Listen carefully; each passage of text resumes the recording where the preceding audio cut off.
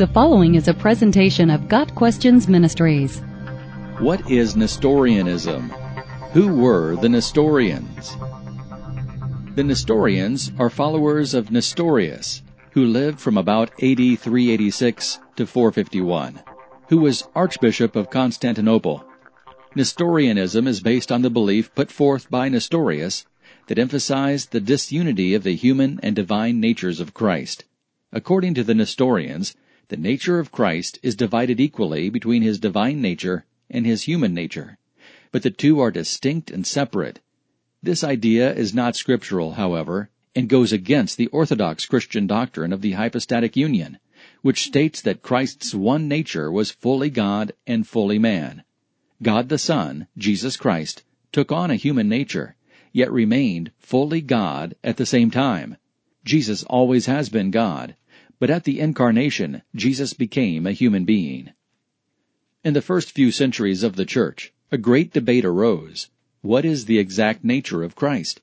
How can a being be completely divine and completely human? In the West, the Roman Catholic Church decreed Jesus to be two natures in one person, and went on to other things. In the East, the definition of Christ's nature was as much about politics as it was about religion, and the discussion went on far longer.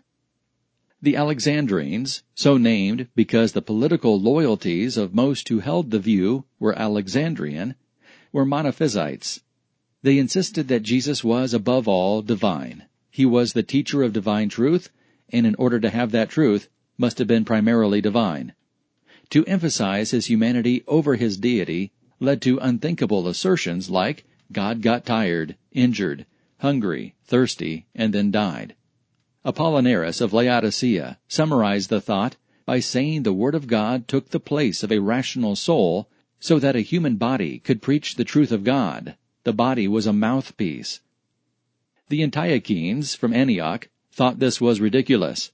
A sacrifice that was not fully human could not redeem humans. Antiochenes were Diophysites. The Godhead dwelt in Jesus, no doubt, but not in any way that undermined his humanity. Jesus' two natures were distinct from one another, although no one could precisely explain what that meant.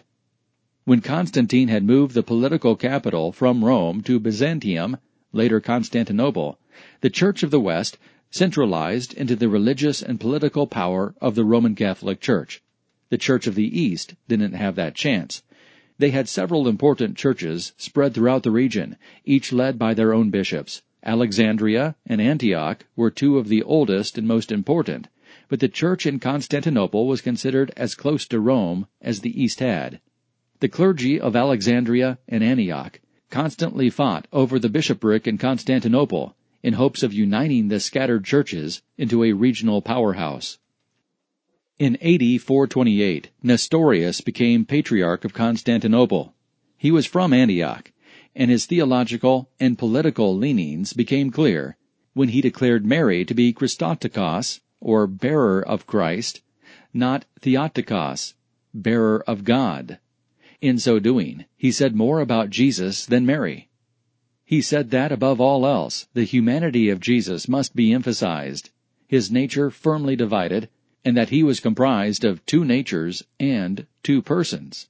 The human nature and person were born of Mary. The divine were of God.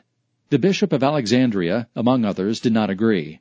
He and his supporters marched into Constantinople and held a trial that relieved Nestorius of his position. Shortly after, Nestorius's supporters finally arrived and held a smaller trial that convicted the Bishop of Alexandria. After much theological debate and political wrangling, Nestorius was exiled back to Antioch. The Alexandrians exerted more pressure on the Antiochenes.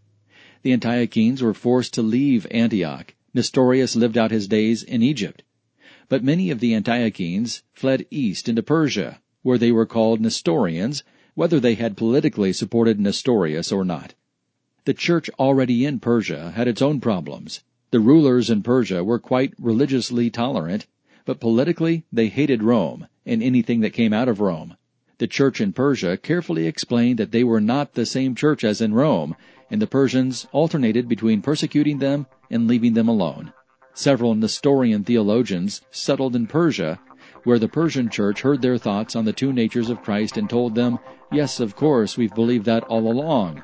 So Nestorians were readily absorbed into the local church there. Got Questions Ministry seeks to glorify the Lord Jesus Christ by providing biblical answers to today's questions. Online at gotquestions.org.